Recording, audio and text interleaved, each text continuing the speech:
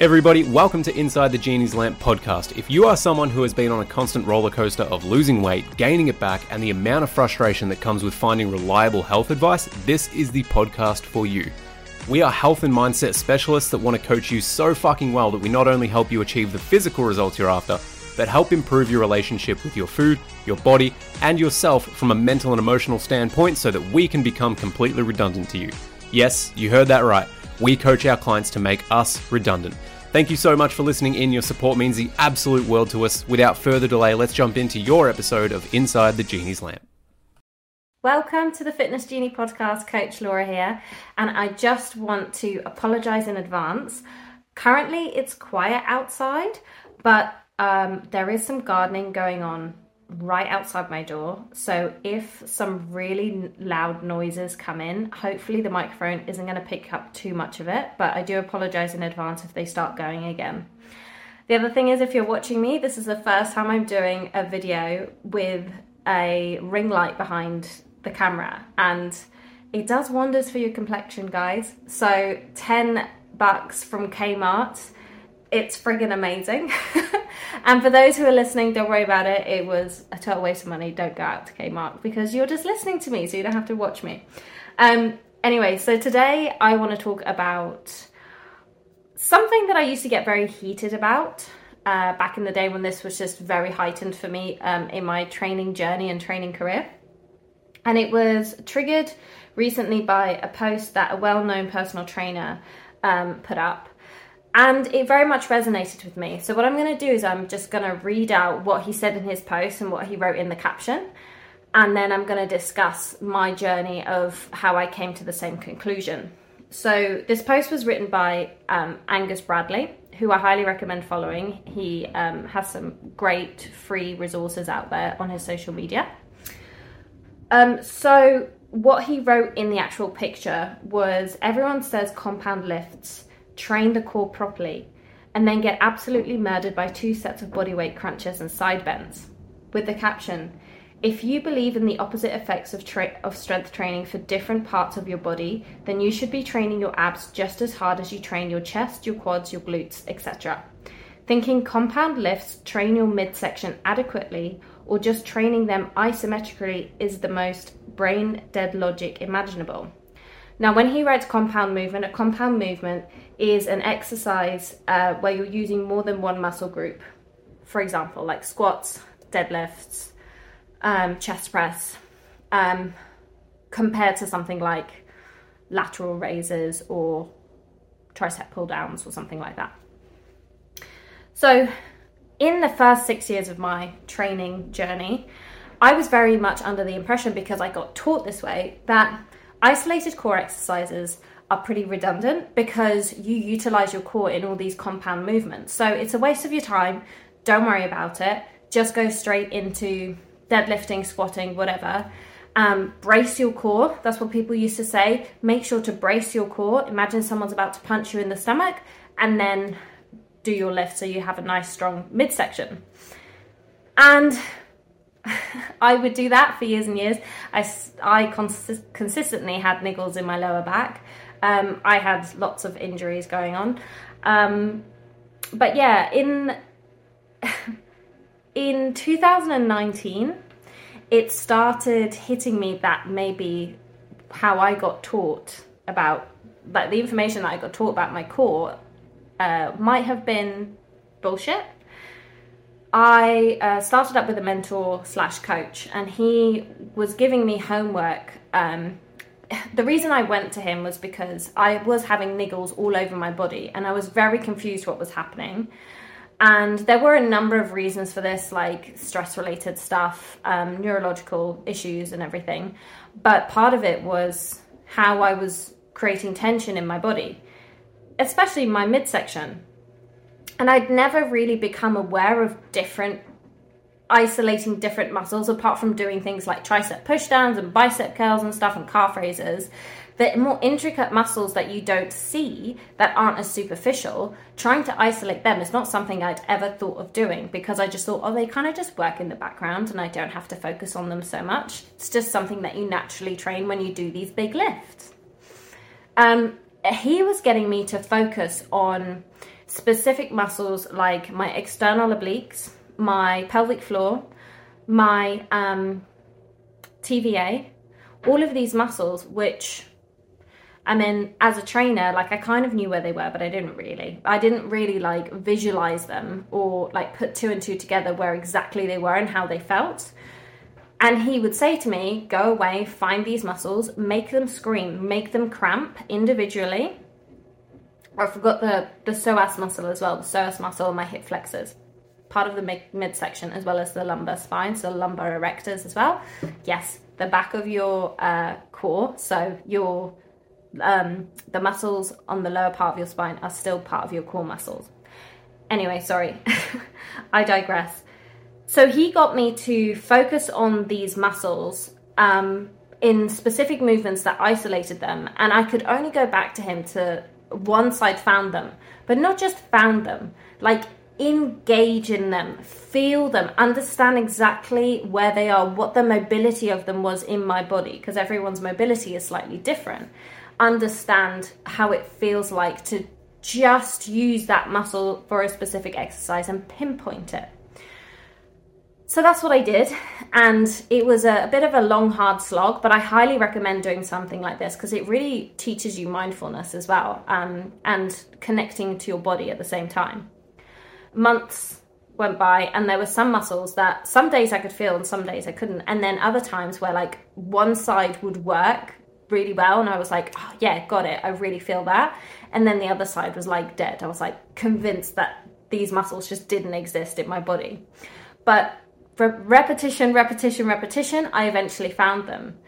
And all of them required like a certain like adjustment in my body in terms of how I was holding it and how I created the tension in those muscles. It all required like intricate detail, which I would never have thought of if it wasn't for me taking the time to really understand this part of my body. And now I didn't just do this with the core, I did this with other muscles as well. And it was super, super helpful. Now, when I went back to my compound movements, oh my gosh, it was like a totally different story. Like I was able to bring so much more intention to the lifts and protection for myself that it felt so smooth because I had so much more control over my body and my midsection was just keeping me so safe. So not only were the movements feeling smoother, they were feeling stronger and they were feeling safer as well. So I was able to, like, no joke, I was stuck on about 100 kilos or just 100 kilos on my deadlifts for a very long time.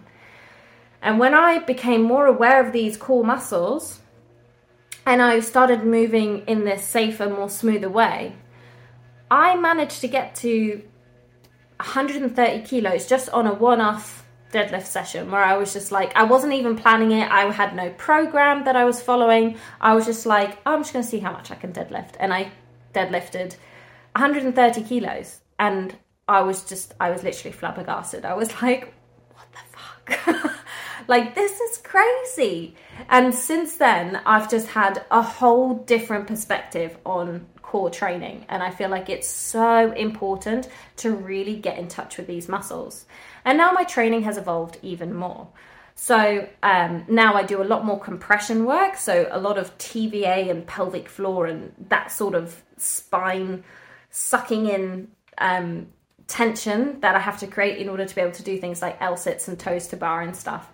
And they've just been life-changing, honestly, like, because not only have they been great for those specific movements that I'm training for, they have a knock-on effect on all the other movements in my training. Now, they're only making a change in my other movements because I'm bringing the intention of engaging those muscles into my deadlifts and my squats and whatever else I'm doing. If you decide to do isolated core training and you just see that as, oh, I just want to get visible abs, or I'm just doing it because it's something that Laura's told me to do, and then you just go do your other training and see them as separate things, you're not going to get the benefit from it. You actually need to take your learnings and bring them into these other movements, bring that tension you've been practicing into these core exercises, and then master them in these other compound lifts. that's how I was able to do it. Hey everyone, just jumping in really quick to let you know that the first 2 months of the year are typically our busiest in terms of inquiries for one-on-one mindset coaching, and at the rate that we have been going, we are fully expecting to book out by mid-February. If you have ever thought about doing one-on-one coaching with us, either Laura or myself, now would be the best time to reach out, even just to get some feelers and some more information so you know what your program and coaching experience would look like and you can plan for it in the future. Check out our website for more information, www.thefitnessgenie.com.au, or put the notifications on our Instagram profile for posts so that you don't miss out on any opportunities. Thank you so much. Back to the episode.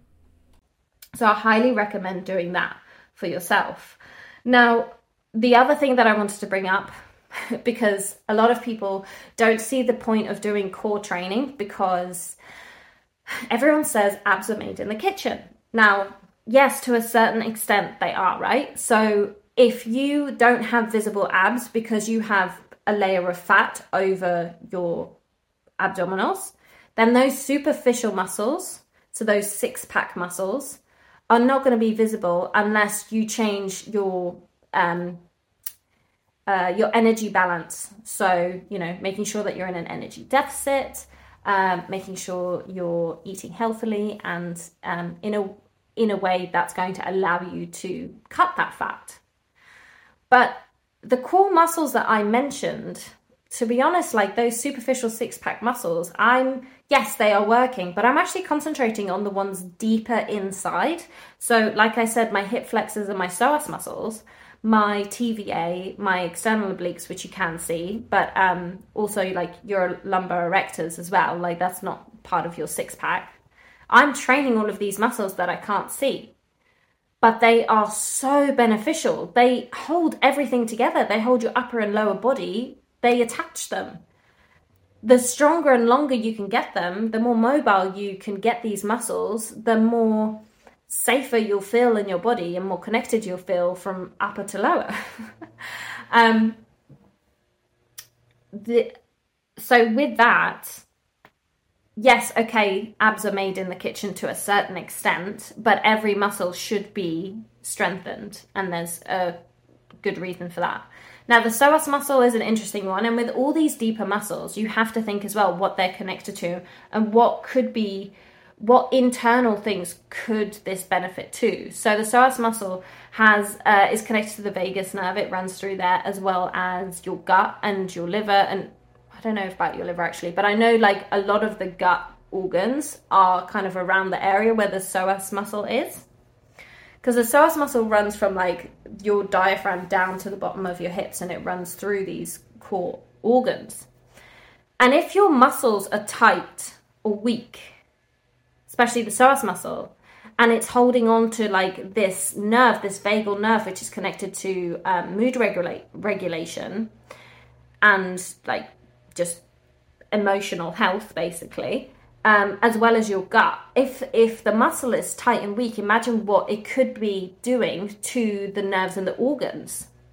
If you're able to relax and be able to control the muscle better, so be able to contract it when it needs to be contracted, but be able to relax it when it needs to be as well, you're going to find benefits not only in your physical activities, but also just in terms of how you're feeling, your mood regulation, your emotional regulation, and your gut as well. So in saying that, I don't really care about the superficial muscles. Yes, they are very important to obviously train as well, but in terms of like abs are made in the kitchen, that's not important to me. Like I'm doing it for different reasons than that. And I hope that I'm encouraging you and motivating you to do the same. There's a lot of coaches who say, oh, compound movements are enough. Like I said, compound movements are enough for you to train your core. I say, honestly, I am sure that every coach who says that does not have the best strength in those areas in their midsection. They're probably performing at half of their capacity at the moment in their weight training, especially in these compound movements. And this is not something that they've actually tried and tested and experimented themselves. What they've done is just listen to other people giving this advice, and they're just taking on this information, not feeling like there's a necessary reason for them to experiment with it and actually go out of their way to make time for core training. So they don't. It's a bit of a hassle. It's an investment in their time. What's the point if someone says we don't have to do it? So for any coaches listening, or anyone who has a coach who says that, I would very much call them up on that. So in saying this, in order to help you be able to connect more with these muscles, I've kind of made a step-by-step guide, which I thought might be useful. So I'm going to read this off. So if I'm looking off the camera, that's why. You don't need to take much time out of your day or out of your training to do this, like literally 5 to 10 minutes. Now, I've listed out some of the muscles that you can concentrate on, and you can do this literally in the rest of your body to practice more muscle control. It doesn't have to be just the core muscles. Now, what I want you to do is pick one muscle. You can do this if you want to spread this out over your training week. You don't have to pick one muscle. You can pick multiple muscles to work on at, different stages. But pick a muscle. So that's step one. Number 2 is understand where it is in your body. So actually Google image it. Google image search, understand where it is on an actual picture, and then you can visualize it better. Put that picture, stamp it in your brain, have it up whilst you're doing an exercise when you're really trying to think of it, and connect with where it could be in your body. So you're really truly understanding where it's sitting in your body and where the muscles kind of insert and originate from. So understand where it is in your body, number 2. Number 3 is visualize it. So like I said, Google search it.